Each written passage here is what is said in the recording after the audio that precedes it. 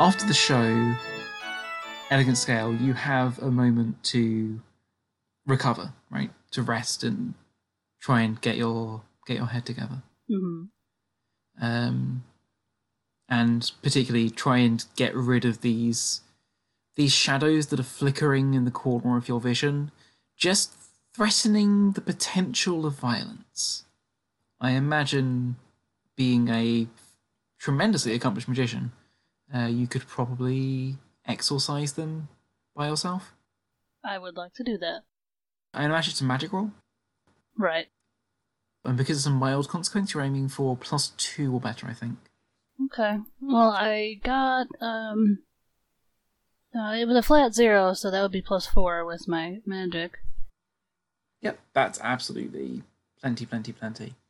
So you can now rename that shadow dogged thing to something that reflects a more mild version. Like maybe you're still just shaken from the experience or something, or maybe there's like a lesser manifestation at this point. Okay. Think of it as the difference between like broken arm and splintered arm. Okay, gotcha.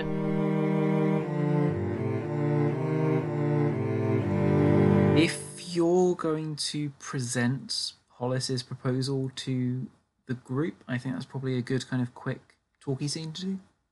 Cool. We can assume it's dinner time again. I would want to make sure that we are away from any other people, though. I mean, that's fair. You can, take food inside someone's cabin, caravan. Probably mine, Tent. because Yours has somewhat more space, and mine is roomy for me. So yes, I will make sure that everyone is assembled in my tent, and so I looked at the violin, and there was nothing physically wrong with it. The blood was smeared. I cannot tell when.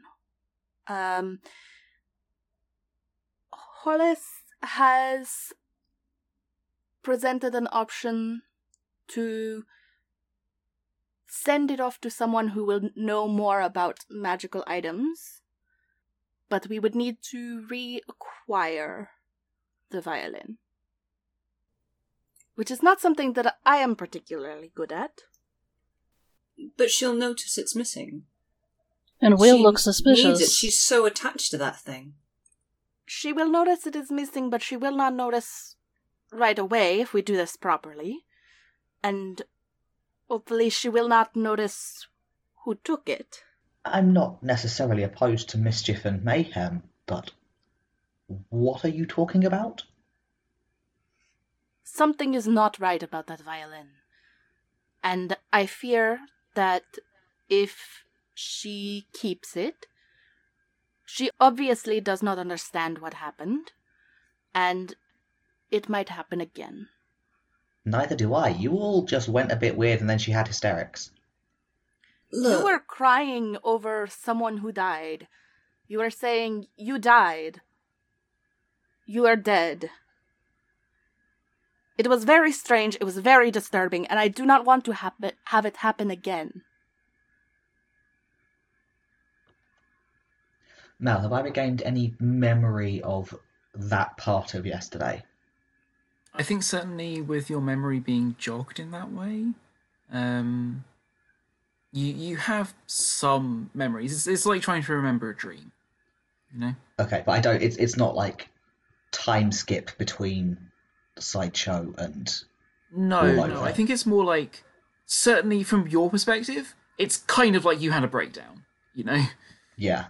Like you aren't like left with like, oh no, everything is in fact perfectly fine, and I was just out in the hills for some reason, you know? It's more, something bad happened, and then I was in the hills, you know? Right. Sure. So it's more like waking, sleepwalking than time skip. Yeah. If you've ever had a very bad high on weed. I haven't, but I've been really feverish sometimes. Yeah. A fever dream is a really good analogy. Okay.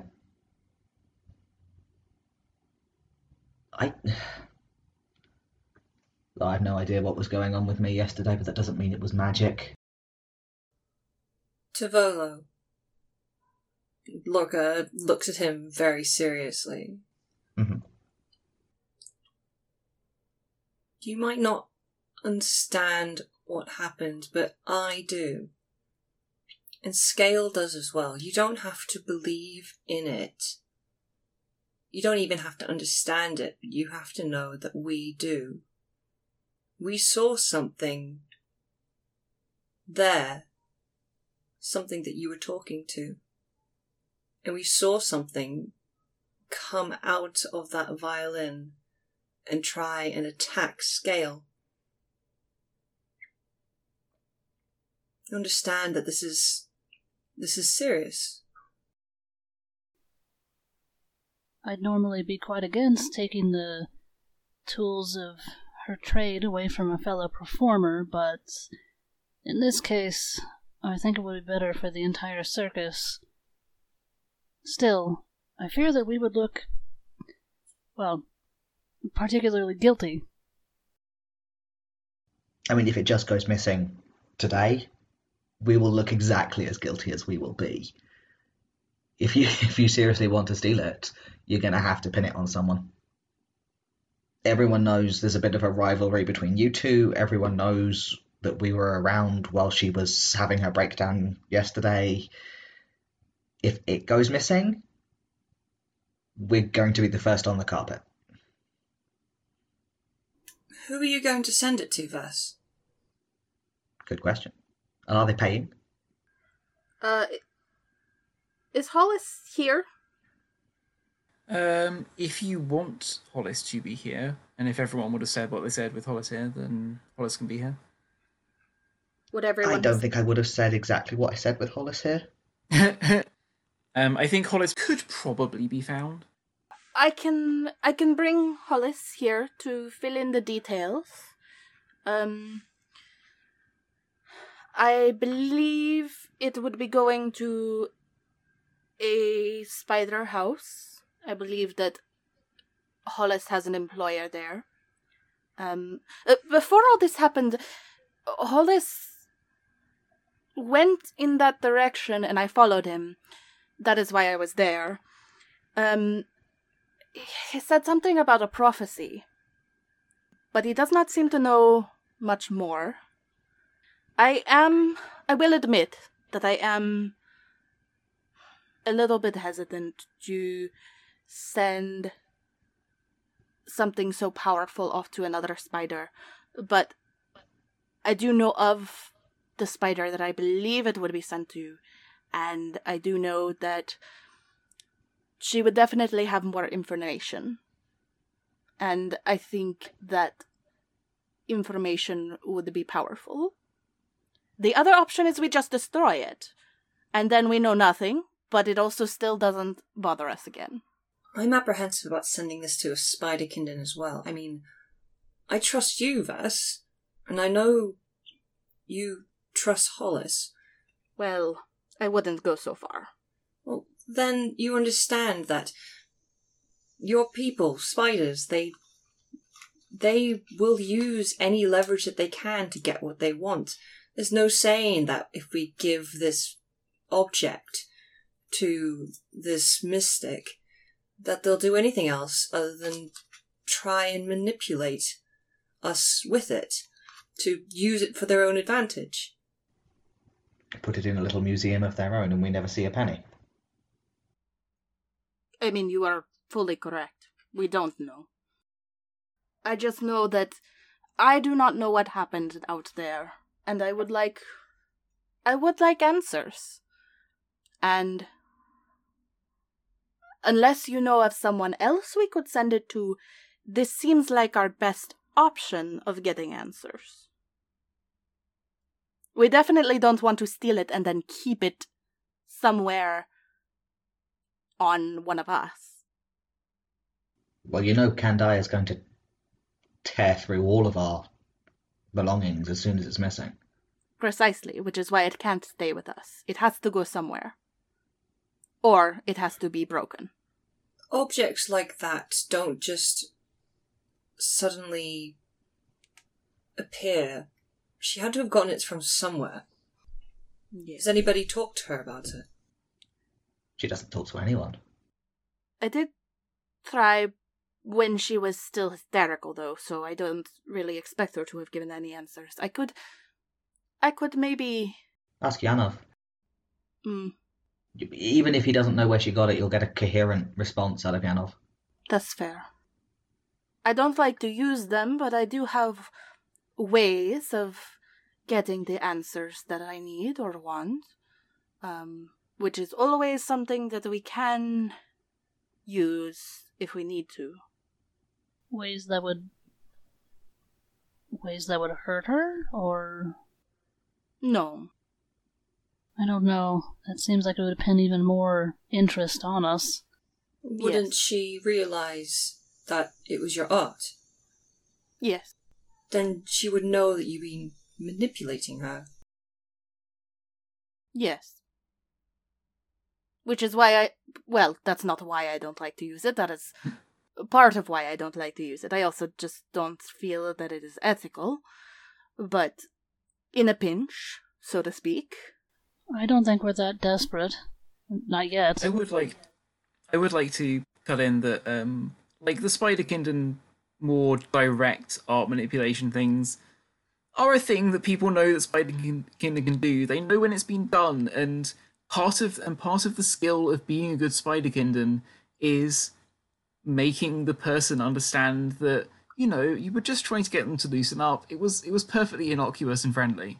And there are other things like the glamour is like Spider-Kingdom glamour is just really more a kind of makeup than anything else, right? It's an effect on you rather than on them. Yeah. Yeah, it's not going to surprise anyone for a spider to be being manipulative in artful ways. Well, I need this job. I need to stay here. I can't risk that by becoming a fugitive for a theft. Gotta say, I'm not looking to get fired. I mean, neither am I. So let's just talk to her. You talk to her. I will bring her a cup of tea and see if I can get her to talk to me. Okay, should we cut to that scene? Yeah. Oh, before we do that, can I do a stunt? Oh, go for it. I would like to use Connoisseur to learn Candea's aspects. Oh shit! I forgot about that. Of course. Got a little nibble. Yeah. So you've tasted her blood. So yeah, you can make a law roll. Okay. I think this is like your one shot to use Connoisseur without getting a fresh taste. That is 3. Okay, that's a hit. So you learn the aspect, and I guess if you want to make a note somewhere, you can take a free invoke on it next time you have a scene with her or something. Okay. Actually, I'll tell you what I'll do. Notionally, like, creating advantage is like always within the scene, but that doesn't make sense in this case. So what I'll do is, you can pass this free invoke to Vess, and Vess can like have it if that works for you. If I can find... because that's going to be the next scene anyway. Yeah, if I can find a way to make it seem like I know these things rather than having tasted them. Yeah, well, I mean, you know, you can go, hey, I'm a magician. Alright, yeah, okay. You know I'm a magician, and I have used magic ways to discover this thing. Don't ask more questions, please. So yeah, you learn the aspect dead inside, like both in a kind of metaphorical way and slightly in a metaphysical way. She's not like a revenant, right?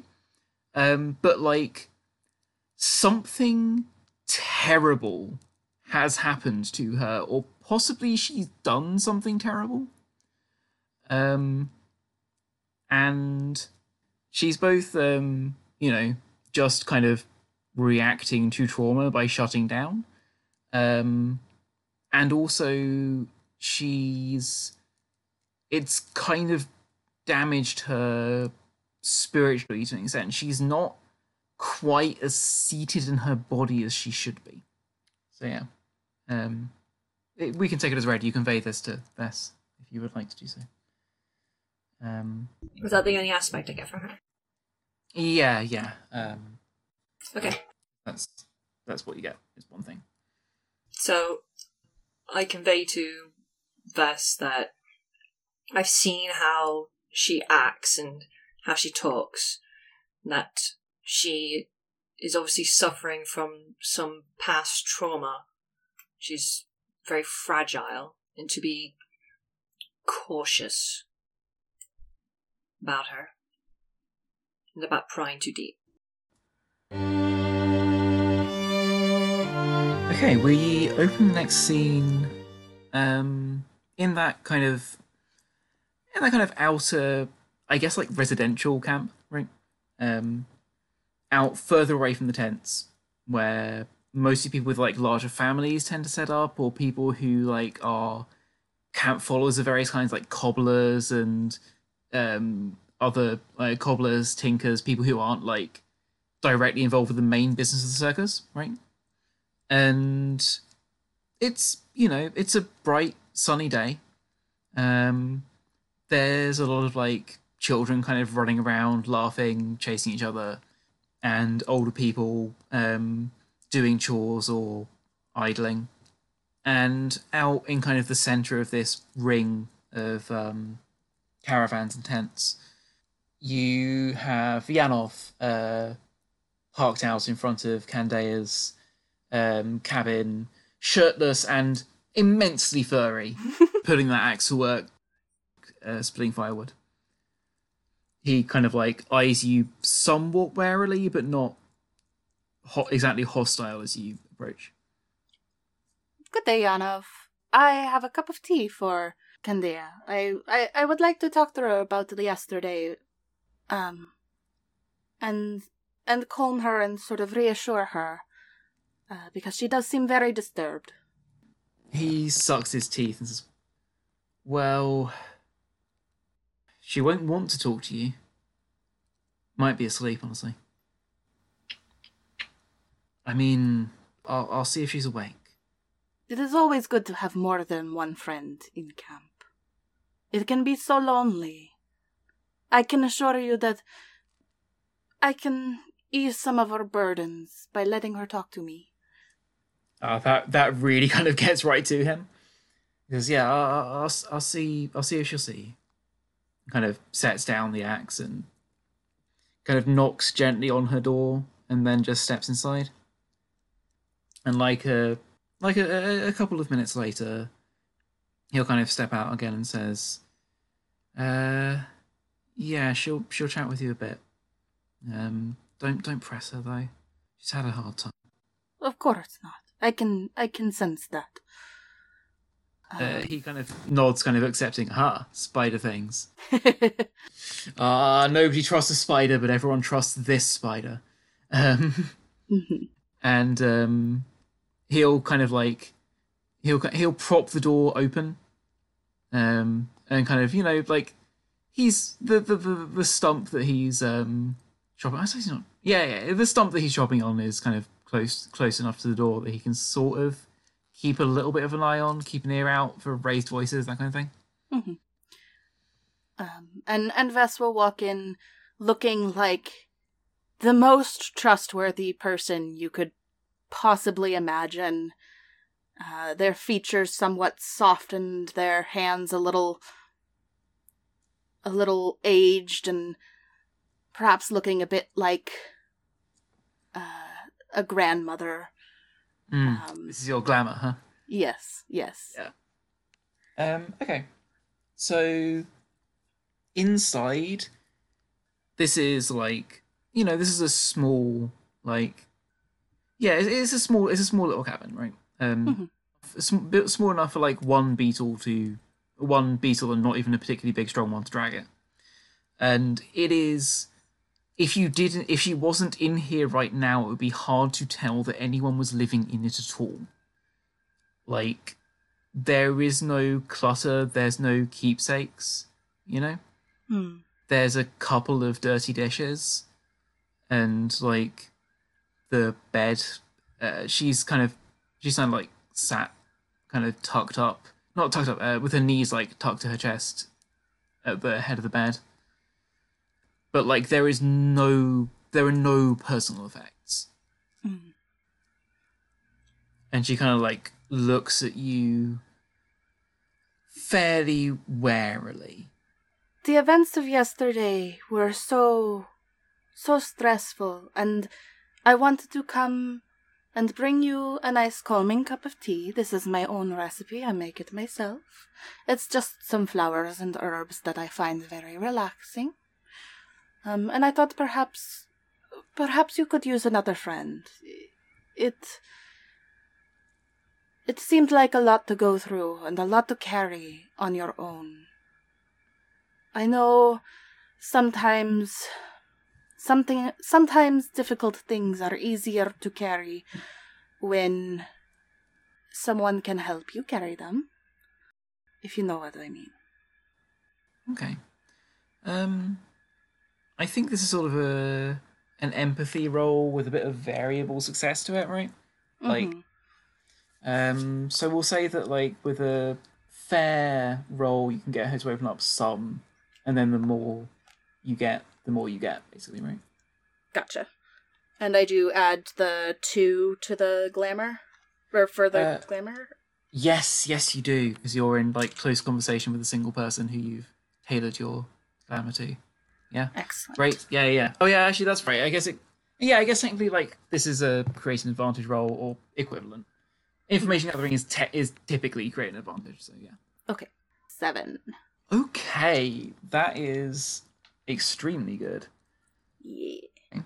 So I think at this point, like I mean technically I'll grant you can retcon this into a thing with free invokes on it, right? But mostly the effect here is like she's going to open up a bunch, right? Mm-hmm. So she takes a while to warm up. Like she'll sit, she will take the tea, and she sort of, to start with, like there's a while where she just sort of raises it to her lips and then puts it down kind of over and over again before she finally like takes a sip and then starts actually drinking it. Mm-hmm. And then she just eventually, like, you are very good at this, right? You know when to talk and when to stay silent. Mm-hmm. And after a while,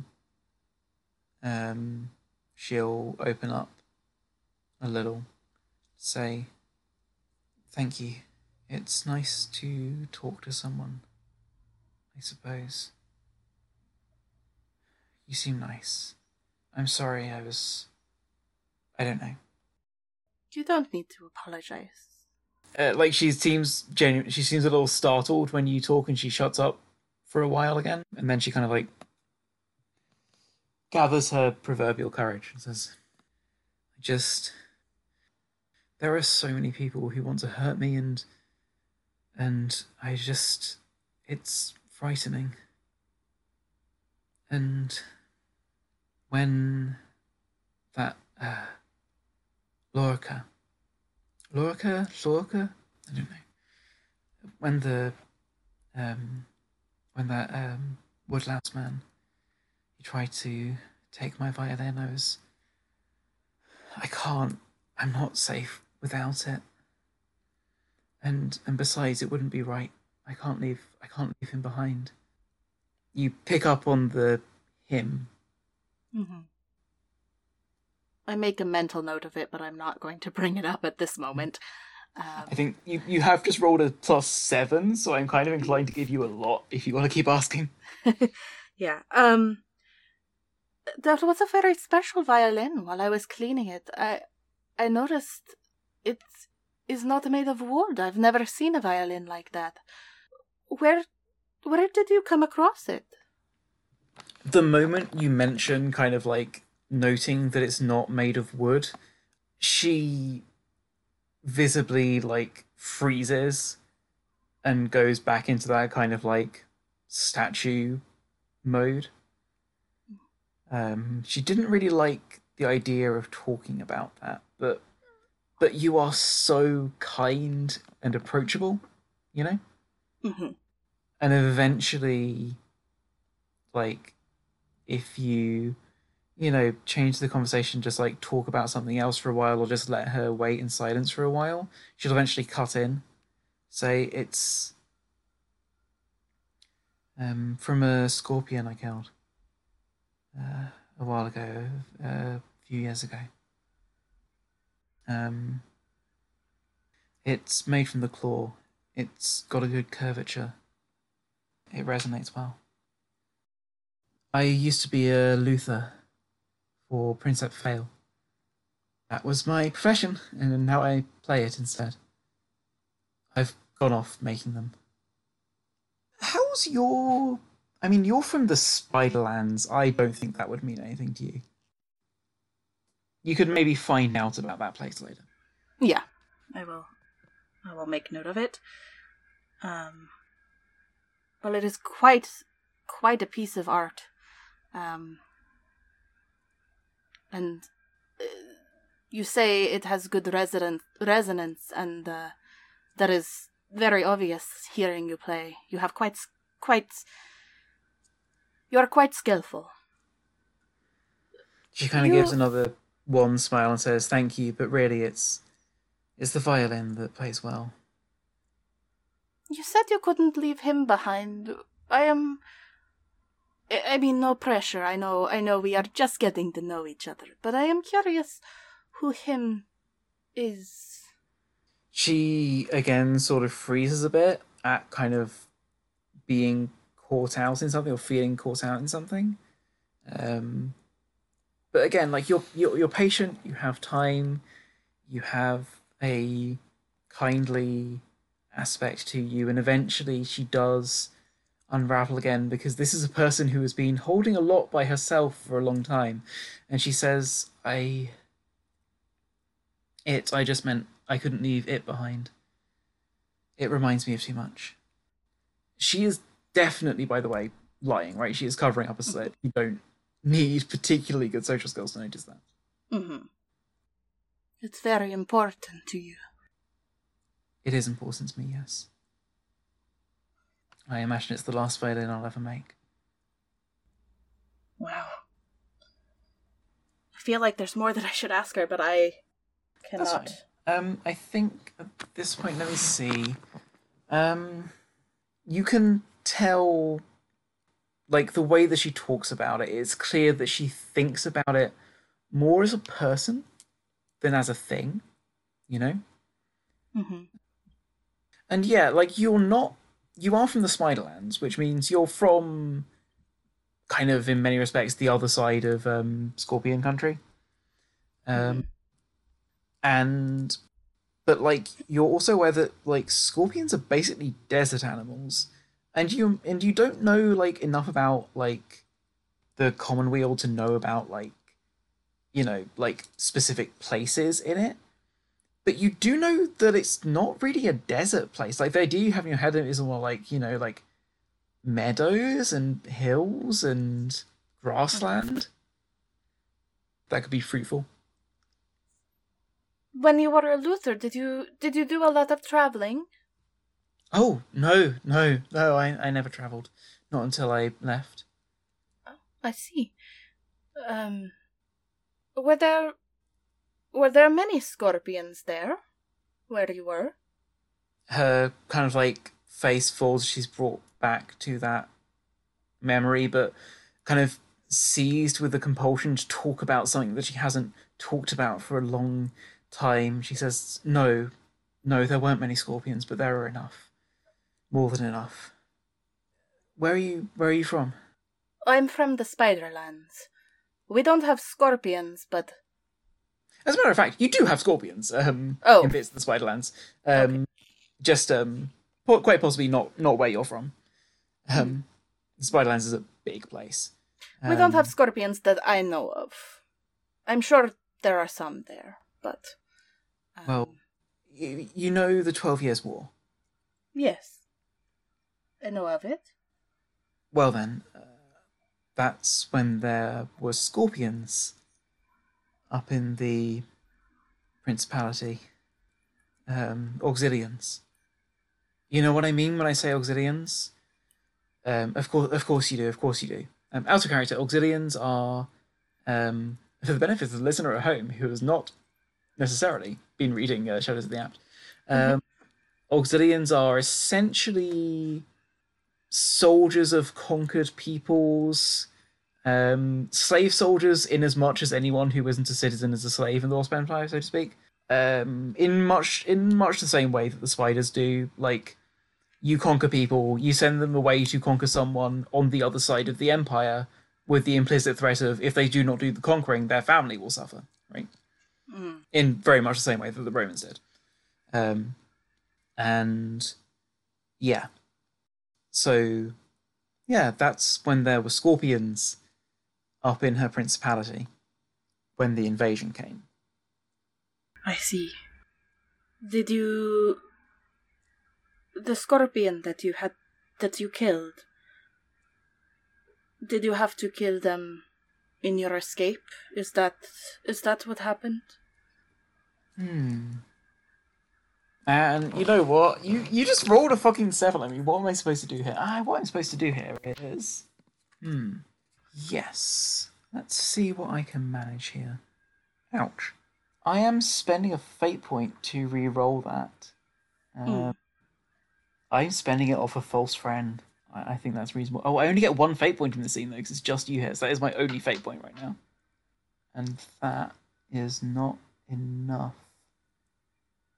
I think it's enough to cut down your margin of success. Okay, cool. And I think you've had plenty already. Yeah. So I think at that point, like, she kind of like, you can see her physically, like, look over to her violin case. And then she says, I think you should go. Oh, of course. I do not want to overstay my welcome. It was lovely getting to know you, and I do hope that we will continue to be friends. She doesn't say anything more. She just kind of, like, stares at you until you leave. Which I will do. I am also going to mention how grim this is. That is made from a person's hand. I mean, to be clear, there are, like, giant scorpions. Oh, right, a scorpion, no scorpion kindred. Right, okay, that makes more sense. Cool, because I thought... Not a capital S. Yeah, the scorpions have, like, they have claws, but they're not that big. Oh, like, scorpion kindred's claws absolutely can be that big. No, So I fully thought this was going to be made out of people. That's where I thought this was going. Mildly disappointed that it was merely a scorpion. I mean, she technically has not, in fact, specified whether it is or not.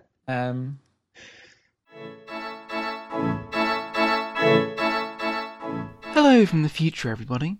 I won't keep you long, but if you would like to listen to all of Bugs right now, as well as all of our other bonus episodes, all you have to do is go to patreon.com/COAPcast and pledge just £1 a month to help us not sound the way that I sound in the rest of this episode. We'd appreciate it. And now, back to this. Well, you learned some things. I sure did. And I will relate these things to my companions. Yeah. I mean, time is marching on. You're not going to be here for, super long. Probably just a few more days at this point. But, you have the opportunity to catch a few words with them individually, try and keep them updated. And are you looping in Hollis with what you learn? I will tell him a bit. I will tell him that the unusual material that the violin is made of is scorpion claw. And I will tell him that the violin means so much to her. And if there were any way that we could figure out the violin's properties without taking it from her, that might be preferable. Because I do genuinely also want to be her friend, and I would feel horrible learning all of this just to take the violin and for her to never want to speak to me again. Yeah. Oh no. Okay. Hollis is pretty much happy at this point to be sliding back to the sidelines and let you deal with it however you deal with it. So I guess asking the group at this point, just in terms of condensing various conversations that you get to have throughout the day, what's the plan? What's the upshot? Where do you go from here? Well, Tavolo still thinks it's a bit of an overreaction to be all, there's spooky magic and we must take the scary violin. I think Lorca heard Vest say something about a prophecy. That's worth discussing with Hollis. Yeah. I'm gonna kind of say that this is, a day and night's worth of intermittent chat, right? So Hollis, if you can when you lay hands on him again, is perfectly happy to kind of at least assert that when he says prophecy, he prophecy is overselling it. Divination might be more of a accurate term for it. It's little better than a hunch that there's stuff going on here, and it's worth looking into. He seems at least on the surface to be being straightforward about this. He doesn't have more. Was this his own divination, or was he sent here to find whatever the prophecy was? Yeah, he was. He'll say that he was sent. He is not a good enough. He is not a good enough diviner by a long shot to get any useful direction whatsoever for a thing 100 miles away. Reasonable. So where did the divination come from then? I mean, it came from his mistress. Makes sense. Hollis will at least offer to at least try, since his part of the bargain is getting it away. He's certainly willing to offer to get to prepare some sort of warded box for the thing, so that it can be sent away safely-ish.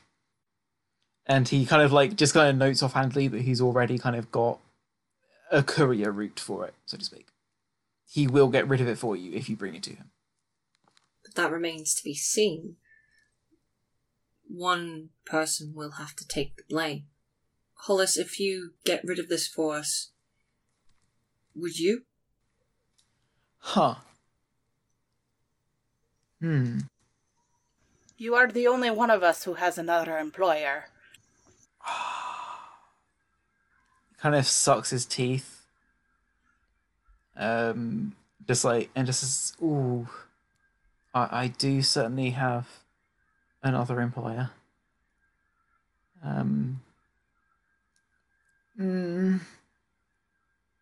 I'd be boxing myself in a bit. I mean, I'd rather not, but I guess you sort of got me over a barrel, haven't you?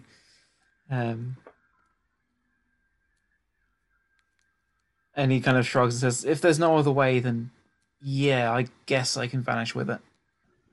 I think that then is our best plan. Scale. Yes. I need your opinion. This object, do you think that it is dangerous? Do you think that it's too dangerous for Candea to keep? I don't think I know enough about it. I think it's dangerous in the wrong hands that don't know what they're doing with it, but it could be equally as dangerous in hands that do know what they're doing with it. All it was doing was casting some sort of shade. It seems... I don't know. is there a way that this could be taken care of in any other way than taking away this woman's precious thing? If we could... If there's some way we could detangle the magic from the object, then it would just be the object. But I don't know how easy that would be. If we could take it, just for a night. If we can secret it away, I can try. I could use your help. I am only an illusionist, but I can give whatever power I can. Anything's useful, and it is only a violin. If it thinks an illusion is real, that might make it real enough to help. Then I will take it. I will sneak into Candea's room, and I will take it. All right. I take this revelation to the rest of the group and say that myself and Scale want to see if we can do a ritual to look at it on another level. Tivolo looks kind of amused by the superstition of all of this. But, I mean, if you just want to swipe it for an evening, I can help. Is this scene the very same night after the show? I think so. Did Candea perform tonight? No, by no means. Okay. If we can see if we can do the ritual during the night and then get it back to her in the morning. Would I, just from having been around camp and, she's one of the known figures around camp, do I have a sense of whether she's a particularly nocturnal person? She's quite nocturnal. She tends to be awake until quite late, and she'll sleep until midday or so. Okay. So obviously we will not attempt this burglary during her habitual waking hours. Yeah. That's a reasonable thing to be able to just... But we will probably sleep late and rise late because, there's a show. Yeah. So it's probably not that weird to be awake around our own campfire fairly late. Yeah, that's reasonable. So, unless there's any kind of particular prep you need to do... In fact, what I think we can say that Scale can be, like, preparing the ritual, notionally. We'll cut to it as a different scene, but Scale can be preparing the ritual as the rest of you are as the other two are trying to steal the thing. Sure. Sounds good. Okay. So, it is nighttime. It is well past midnight. A few hours until dawn. I think I said it was autumn, maybe? I forget. I also forget what time of year it is. It's a few hours. I remember it being dusk at about, I think it's autumn, because I think we said it was that sort of length of day. Yeah, that rings a bell. The sort of time of night where most people are abed, and the only people really out walking that much are the occasional pair of soldiers from the Wasp Empire sent to patrol this camp on the border. Ah, yes, so kindly protecting us. So kindly protecting, but smart enough to understand that too much extortion and petty thuggery will see the only source of entertainment they have not come back. So, relatively leashed as wasp patrols go. And also there's not that many of them. Sure. So, you find yourselves out towards that outermost circle of camps. Nobody's about there. Even the soldiers don't really bother coming out this far. Mm-hmm. And there is nothing between you and her little caravan. Okay. So this is definitely a stealth approach. We are actively trying to avoid fighting. Mhm. The first thing I'd like to do, I'm not particularly hopeful about this, but my caravan has an escape hatch in the roof. Hmm. I would like to see if Candia's has been built with a similar hatch. I'll tell you what. I will give you that as a. I can fly as up and take a look. It's like not difficult for me to get up there. I'm sure you must have a thing that would be a good justification. Yeah. I guess you don't really have a aspect for it. Not really. I just have a, being a bit of a rascal tendency, which is not strictly an aspect. Not And also strictly I an can aspect. fly. I'm not trying to do anything that is, for me, difficult. I literally want to fly up and see if there's a door on top. Oh, yeah. No, I'm just saying, to answer the question of whether or not there's a door, it's like, well, there's a door if you invoke for it. In that case, no, there isn't a door on the roof. Damn. She doesn't need one. She doesn't fly. No, I wasn't, I was expecting there probably wouldn't be because, as you say, was worth a look. she doesn't fly. No, it looks like you're going to have to go in the front way. Okay, I would like to use my blood sense to tell if Candea is sleeping. Oh, Nice. that's really good. I think what that is a notice overcome, I guess. Yeah. I guess create an advantage, actually, because, if she is asleep, that's an advantage for you. But you get the +2 from blood sense. Yeah. I broke even on a 0. Actually, no, wait, sorry, I did the math wrong. Oh. It's +2. Okay.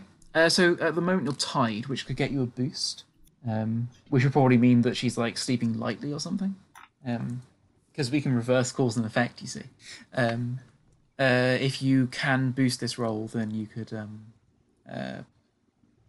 have as an aspect that she is asleep. No, I don't have anything that would work to boost. Okay, that's fair. So she's probably sleeping lightly, right?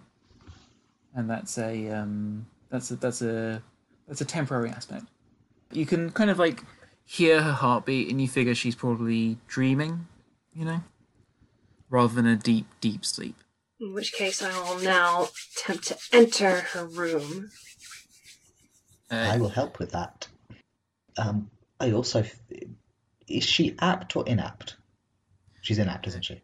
Yeah, given that she's a grasshopper, she is almost certainly inapt. Also, given everything... She's a magician, apparently. she's not one of... Which means her door is not locked.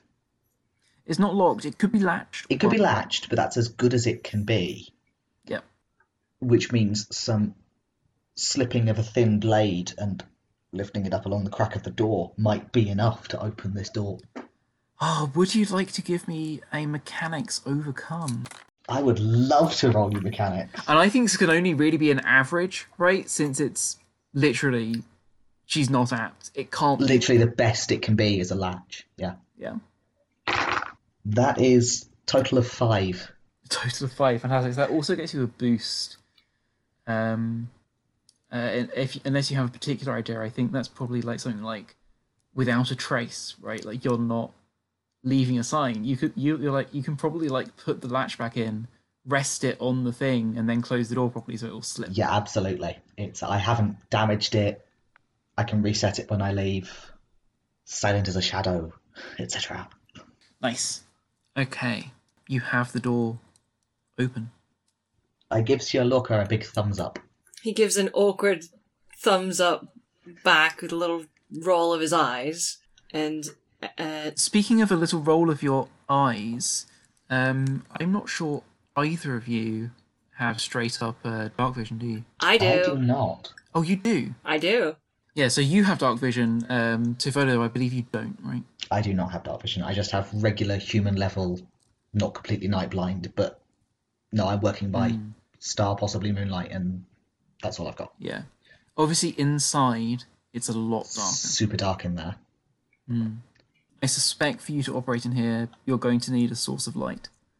Or you're going to need to deal with the much more difficult task of finding it in the dark. Mm-hmm. I'm sure I have some kind of, candle or something. I mean, you can certainly have a candle. Not difficult to stick a candle in your pocket when you know you're going to go and do some burgling. Yep. So, yeah. You have your candle. And you're kind of looking around the room. She is kind of just like flat on her back. And you need to find that violin. Do you want to give me an investigate? I think this is investigating. Or maybe burglary. Burglary also, equally. Those are the same. I think you're overcoming. And you have a light source, so that's fine. The real question is, like, can you find it before you disturb her? Or Sure. someone else notices that you're here. I could definitely find it very quickly, but I only have 1 fate point left. I think that's a Oh. fair roll, so +2 you're looking for. Yeah, let's try the looking for it method first. Okay. I will attempt to look for a spooky violin. Can I aid? I also have burglary. Yes, you absolutely can. Between us, that's a +2, so it matches. Which is tied. Okay. You get it at some cost. I think realistically, you've got a couple of boosts you could spend. So do you want to just like spend one of those to justify finding it real good? Or in fact, here's an option. Oh, I've got fate points on my own though. Yes. Okay. If you want to spend one of your boosts now, either sleeping lightly or without trace, that can probably justify finding it without waking her up or leaving evidence or anything bad. I think without a trace works well. Finding and opening a case without making a sound, that kind of thing. Yeah. Yeah. The room is quite bare, which makes it kind of baffling that you can't immediately spot it. But then you notice that her bedclothes drape off the edge of the bed, and she's tucked it up right next to her bed. You've found it, you've identified it, you've spotted it. Now all you need to do is take it and leave without her noticing. Can I use stealth for that? You can absolutely. I feel like stealth would be a perfectly good thing to use that I for. would like to try and use stealth for that.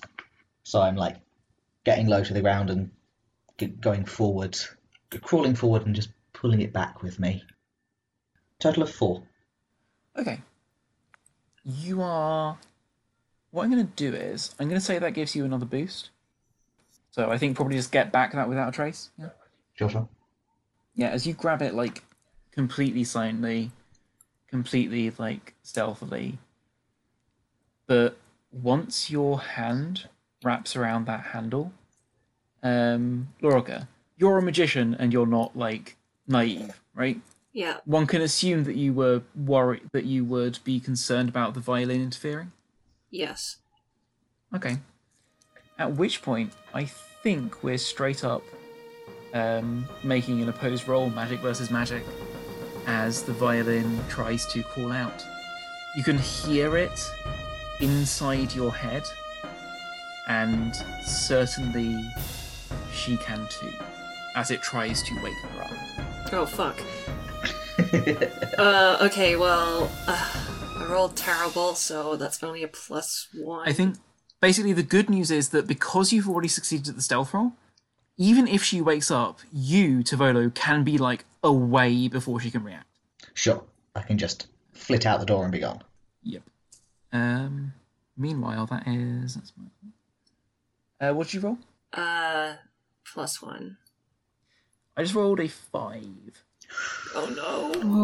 Ooh. Now, you do have those 2 boosts, both of which I think could definitely apply, which would bring you up to a tie. Although, of course, I'm now looking at mine and just going, yes, I will absolutely be spending one. Well, I mean, if you do, then I can absolutely spend one on False Friend to, have it be better at getting hold of her. So, right now, it's going to overcome and succeed with style. Yeah, I would like to use my boost. Cool. Do you want to use them both? Which would bring you up to equal to start with? Yes, please. And I will spend a fate point to knock that up, to using the false friend, using that connection between them, to kind of, like, try and burn through your attempt to, like, silence it, to disrupt that connection, right? It's a close connection, it's hard to disrupt. So that puts me at +2 against you. Neither of those cost you any fate points. You've got something... blood magic, maybe? would bring you back to a time. I think you should probably try that. Yeah, I'm going to invoke my blood magic to essentially try and misdirect the will Ooh. of the violin. Because you've tasted her blood. I have. You just kind of slip in and it's talking to you. Yeah. Ah, I like that a lot. So with tie, you succeed at a cost. At a minor cost. I think I'm definitely out of like reasonable things to spend fate points on to boost this. So, the cost is that you're muddying in your kind of inner reservoirs, right? In your mind palace. You're kind of muddying her blood's like signature with your own, right? So you won't be able to like draw on her blood again because you only ever got a small sample and you've kind of just confused it deliberately. Right? Yeah. I think that's a reasonable minor cost, right? You've burned through like your ability to use her blood. Okay. So yeah, you just trick it basically, right? It thinks that it's waking her up desperately, and you can hear like terrible like heart-wrenching notes of alarm, and I mean notes, I mean literal like musical notes, like on a violin, right? You can hear it playing like this terrible song of fear and awfulness, but it's just coming through to you. It's quite alarming. Yeah. Yeah, and I think at this point you can slip softly away. Yeah, we do that.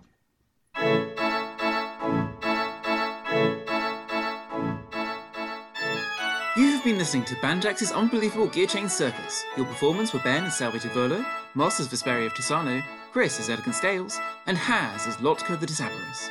Narration, editing, and composition was provided by me, Mel, and the setting is used by kind permission of Adrian Tchaikovsky, whose writing can be found wherever books are sold.